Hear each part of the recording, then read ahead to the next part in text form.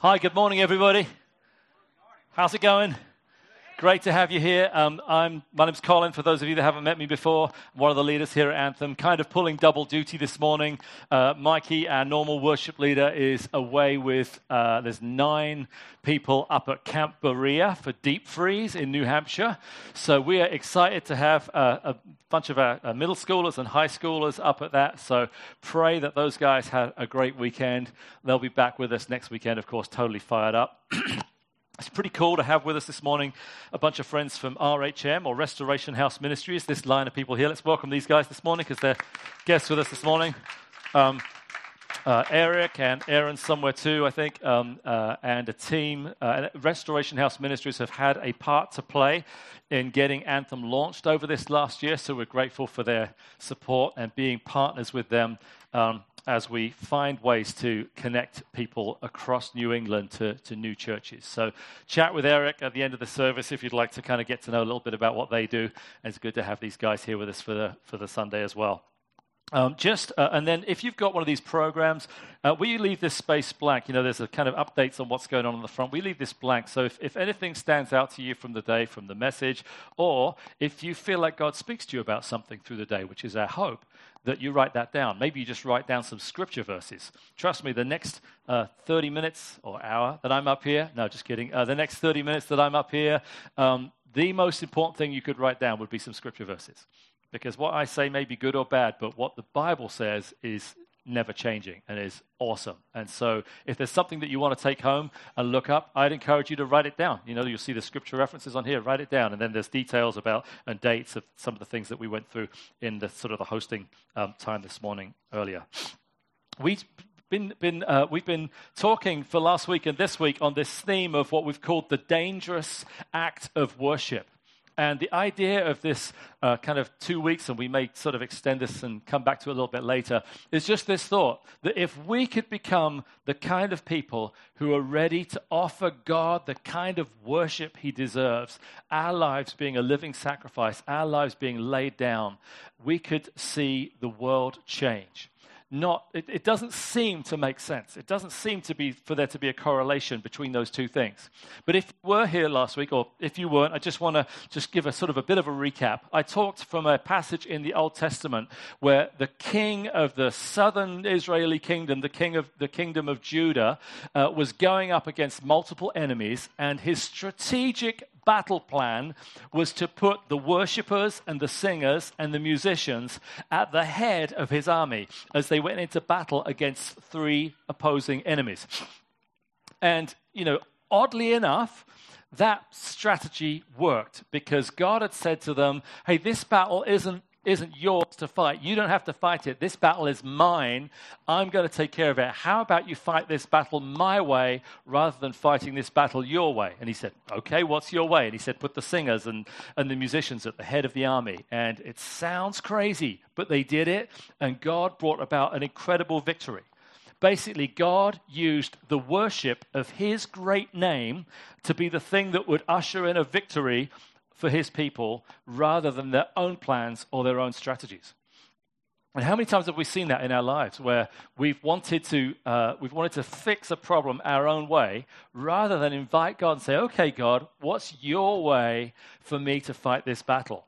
What's your way for me to engage in this conflict? And it may be that for us, the thing we've got to do is to enter into what Hebrews 13:15 calls a sacrifice of praise, to begin to offer a sacrifice of worship to our God. So we're going to go to the book of Romans in the New Testament today, and Romans chapter 12. This is a letter that Paul wrote to the church in the city of Rome and to Christians in the Roman Empire. And Romans chapter 12, verse 1 and 2 reads like this. It says, therefore, I urge you, we're going to come back to that word therefore in a minute. Get ready. Therefore, I urge you, brothers and sisters, in view of God's mercy, to offer your bodies as a living sacrifice, holy and pleasing to God. This is your true and proper worship. Do not conform to the pattern of this world, but be transformed by the renewing of your mind. And then you will be able to test and approve what God's will is, his good, pleasing, and perfect will. I remember growing up in church in England, small church, even smaller than this. We used to have a guest preacher from the north. He was from the very, very top of northwest Scotland, a little town called Fraserburgh, and his name was Mr. Fernie. And Mr. Fernie was like 5 feet tall, and he was like 100 years old or something. But he'd done some incredible things through his life and started churches all over Scotland, and he had this deep Scottish accent, and I was just always intrigued by this little fella. And he would stand up there and preach, and he said this a couple of times when he visited our church, and you can see this, Ryan, go back to that first verse that we had up on the verse there, Romans 12, verse 1. He said, whenever you see the word therefore in the scripture, you should ask yourself, what's it there for? You know, why is that verse there? Why is that word there? And essentially he's saying this, that what Paul is saying, therefore, because of everything that God has done, so take into consideration everything that you know, take into consideration everything that you've experienced, because of what God has already done, because of God's mercy showered upon every single one of us, because God sent Jesus to face torture and a brutal execution for knowing that him carrying my sin would set me free from sin, because of all that, therefore, because of all that you've experienced, offer your bodies as a living sacrifice. Is, in a sense, the smallest thing we could do is continue to offer this sacrifice of worship, this sacrifice of praise to God. So by Paul's definition, worship is our response to what God has already done. Our whole self-response to the work of God in our lives. God created worship. He created the experience of me responding to him. It all comes from him. In fact, last week I read that quote from Richard Foster that said this: worship is our response to the overtures of love from the heart of the Father. Imagine that. It's like this musical analogy, these overtures of love, this constant singing over us, this constant orchestral playing over us, this love after love after love, just lavished upon our lives. And worship is our response to this amazing breadth of God's love that's poured out all over us. That we should, as a result of that, offer our bodies, offer our lives as a living sacrifice. He invites us to be transformed by our minds being renewed. And I honestly feel that this should feed in dramatically to what we do when we gather together, when we sing, when we listen to God's word being spoken, whether it's me or anything, or whether it's through any art or music that we have here, that it should feed into the way that we connect, the way that we come together and say, I'm not just here because of a religious ritual that I've been doing for a number of years, and maybe it's changed from church to church, but I believe that this hour or so that we spend together should be an hour or so that shapes our entire week. That it's one of those periods of time through our week that shapes us because we're investing in opening our lives and our hearts to God in worship and opening our minds and our hearts to God in his word. And so I've always made it a habit. If I'm sitting in church and somebody's speaking from a passage of scripture, I'm always there on my device reading that passage of scripture myself, actually looking at it. Actually not just looking at it maybe for the 3 seconds that it's on the screen, but actually thinking, how can this piece of God's word right here shape me? I feel like the therefore, let's offer our lives as living sacrifice. One of those places that it should impact is what we do here together as a community. Now, I want to we'll do a bit of interactive stuff this morning. Are we good with that? Good. Okay, cool. Because you said yes before you know what I'm actually going to ask you to do. But everyone, turn to the person next to you and change clothes. No, just kidding. Let's not do that. But as we go on this morning, I just want to kind of have some fun, get us involved. Megan Marshman, who's a Bible teacher, an author and speaker, she says that you think back to the way that kids learn their ABCs. How's it done? It's done through a song. Somebody said it's done through a song. The kids learn their ABCs just 2-3 years old. How is it to get that they, in their minds, can get 26 different sounding letters in their minds and in their heads and able to recite them so clearly? Because it's done in a song, right? I was just talking to Mikey and Brittany just last week. Mikey normally leads worship, and Brittany, of course, oversees our fantastic Anthem Kids program. And they were talking about Eden, who's 2 and something. Somebody help me. Is she 2 and something? And like she loves Frozen, of course, because why wouldn't she? But she walks around the house, let it go, and then the rest of it is like, and if you've got little ones, you know that like they start off with the one hook of a song, and then it's perhaps years before they realize they were singing the wrong words entirely, and it gradually kind of the actual words gradually get learned because.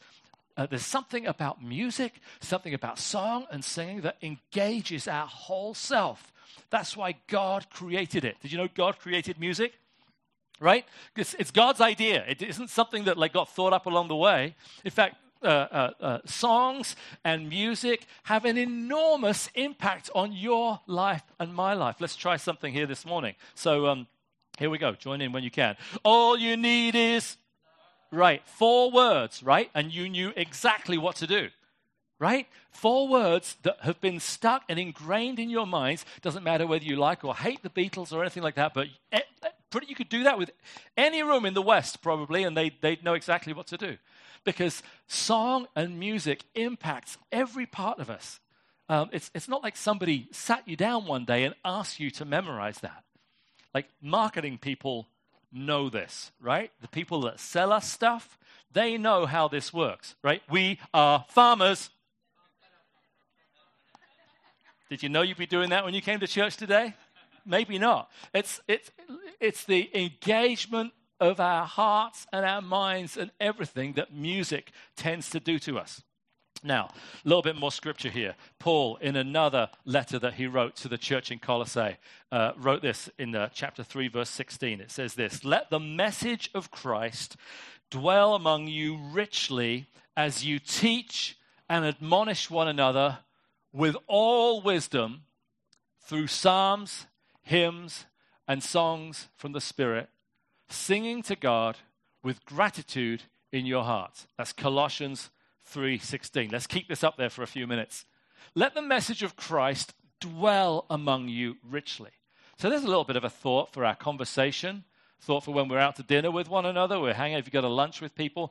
Is the message of Christ, is God's work a topic of conversation? Is what God's done in you, is what God's doing in you, part of the process of our conversation as people who are learning to follow Jesus? As it says, let the message of Christ dwell in you richly. It should be like all over our conversation, both here and outside here. As we teach and admonish one another. Everybody say one another. Right. As we teach and admonish one another. Now, I'm okay with teaching.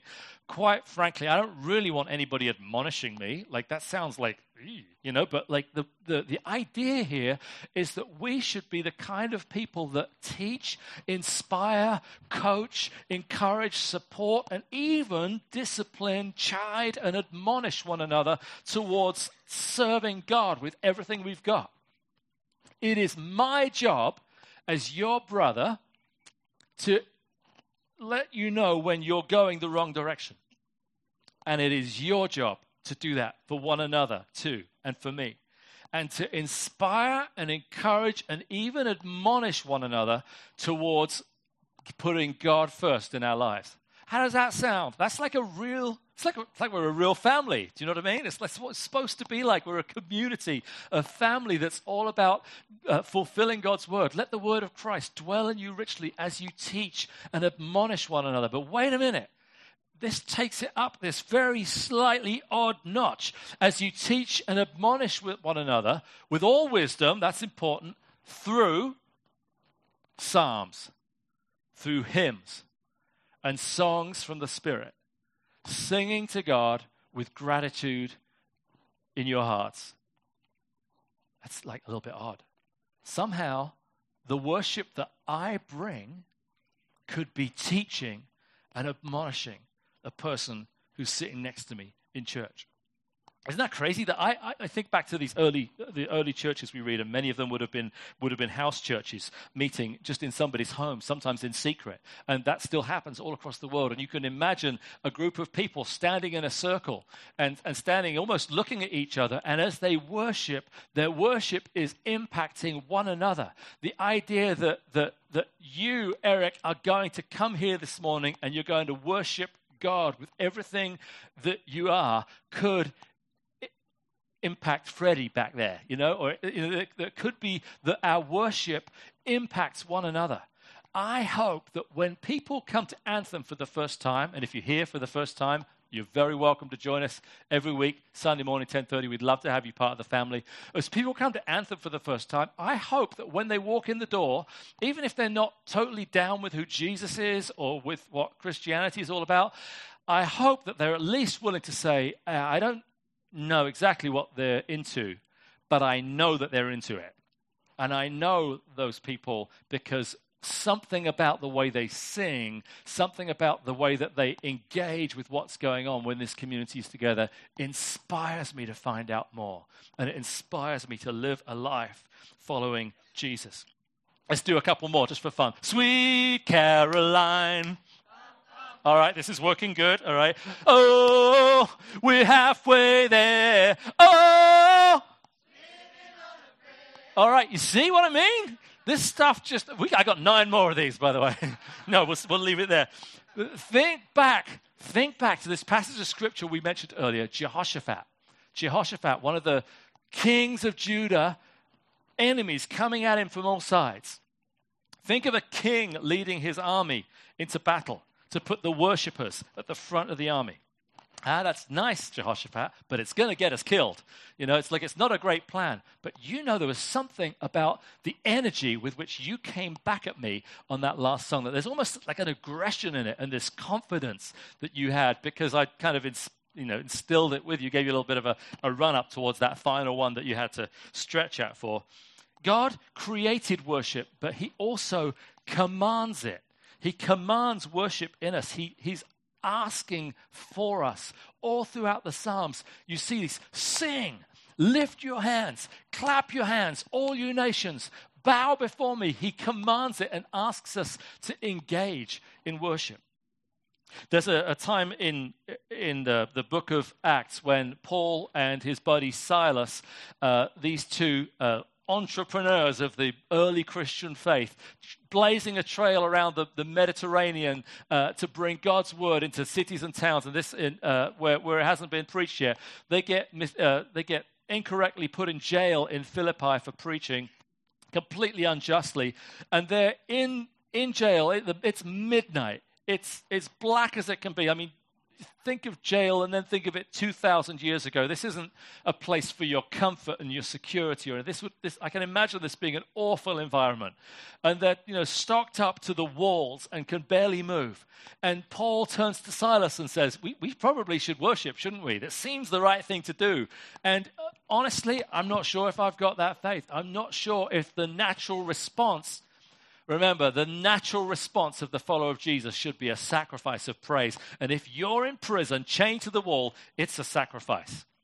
But they offered a sacrifice of praise. Acts 16, verse 25 says this: about midnight, Paul and Silas were praying and singing hymns to God, and the other prisoners were listening to them. Suddenly, there was a violent earthquake that the foundations of the prison were shaken. At once, all the prison doors flew open, and everyone's chains came loose. God did a miracle as a result of their worship.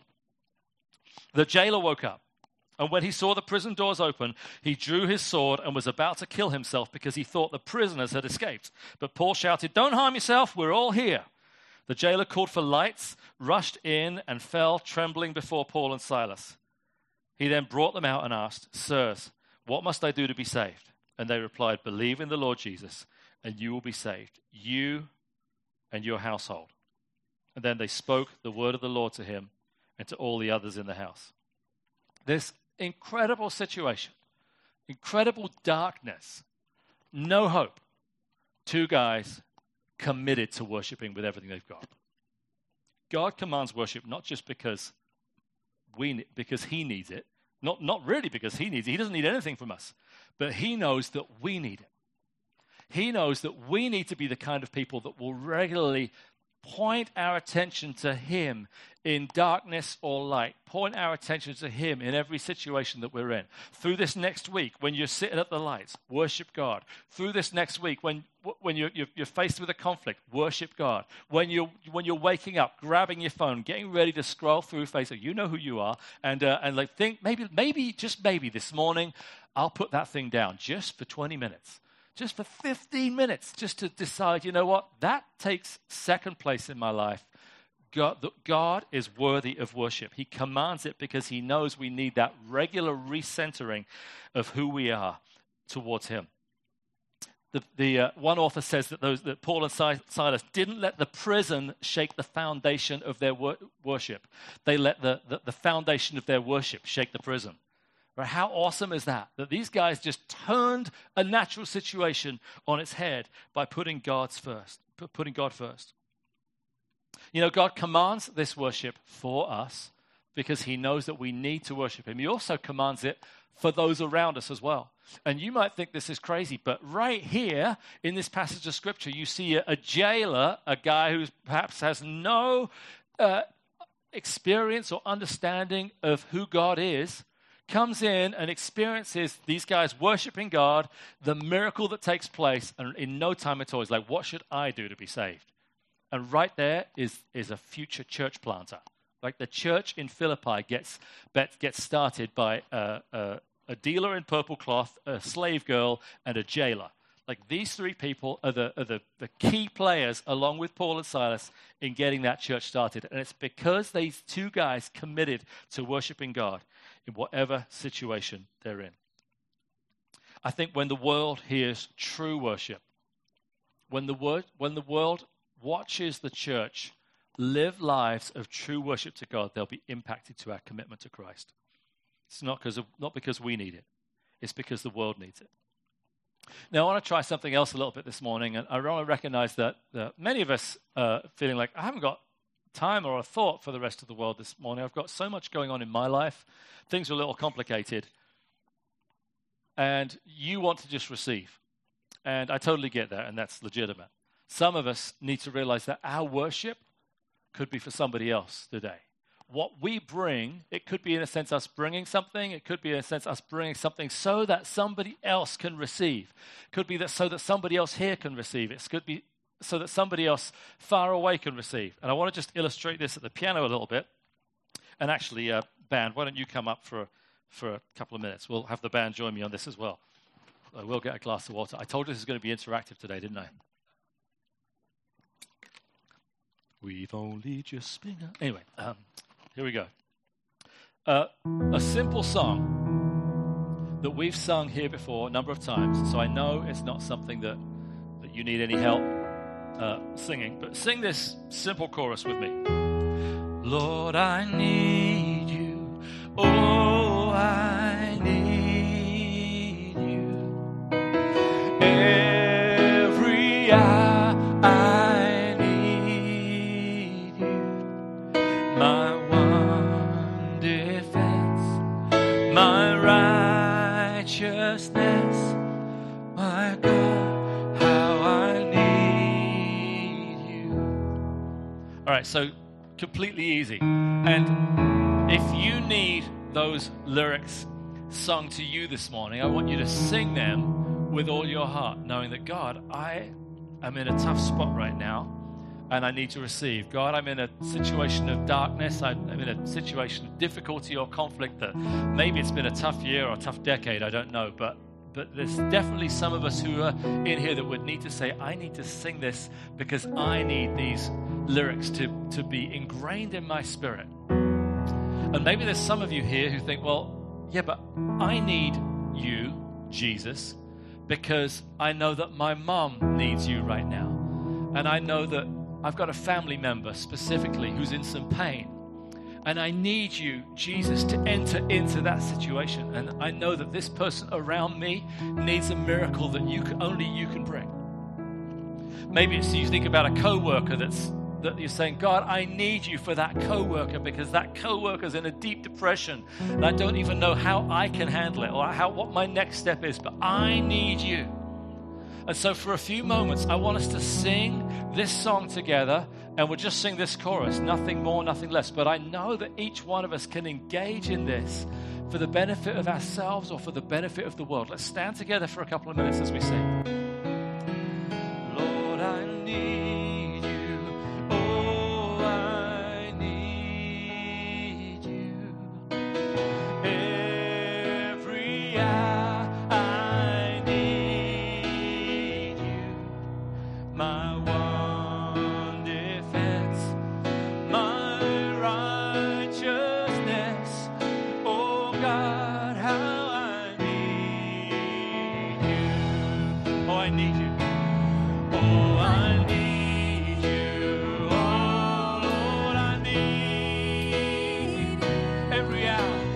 Every hour I need you. My one defense, my righteousness. Oh God, how I need you. Sing it to Jesus this morning. I need you. I need you. Oh, I need you. Every hour, Lord. Every circumstance of my life, Lord, my God. My one defense, my righteousness. Oh God, how I need you. Lord, I need you. Oh, I need you. Every hour I need you. My one defense, Lord, my righteousness. Oh God, how I need you. My one defense. My one defense, my righteousness. Oh God, how I Lord, you're all we've got today. My one defense. Lord, my one defense, my righteousness.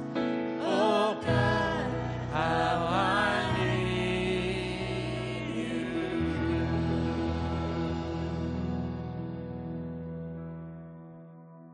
Amen. You can have a seat.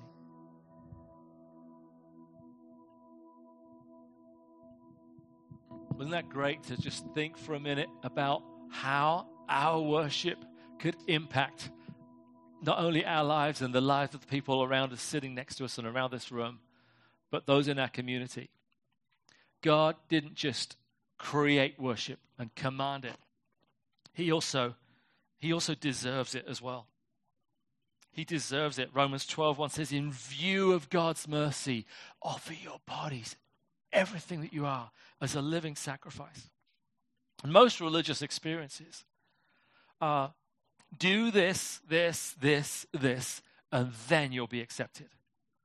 Most religions are, here's what you got to do to please the Creator, and then you get let in. But following Jesus is the exact opposite. The message of Christianity is you've been given this mercy. You've been given this free gift of salvation. You've been able to walk into God's presence and thank Him. So thank Him. So come in and offer God your body as a living sacrifice. We're offering something back to Him. He deserves our worship. Louis Giglio says, worship is when we give God His breath back. Think about that for a second. If everything that we have from God is in a sense a result of Him breathing over us, right? In creation, when God creates, the word in the original Hebrew is the word ruach, Adonai, ruach, the wind. And I love the word ruach because it almost sounds like the wind.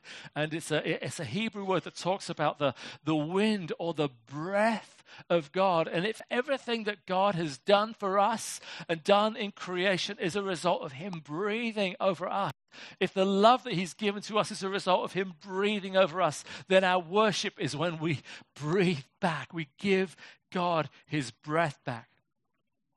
And we can sit here as Christians today because the Holy Spirit has entered our lives. The breath of God has entered our lives when we made that decision to accept Christ. So I'm responding to you today, God, because of everything you've done for me. You freed me from sin. You freed me from the penalty of death. You freed me from, you've promised me eternity.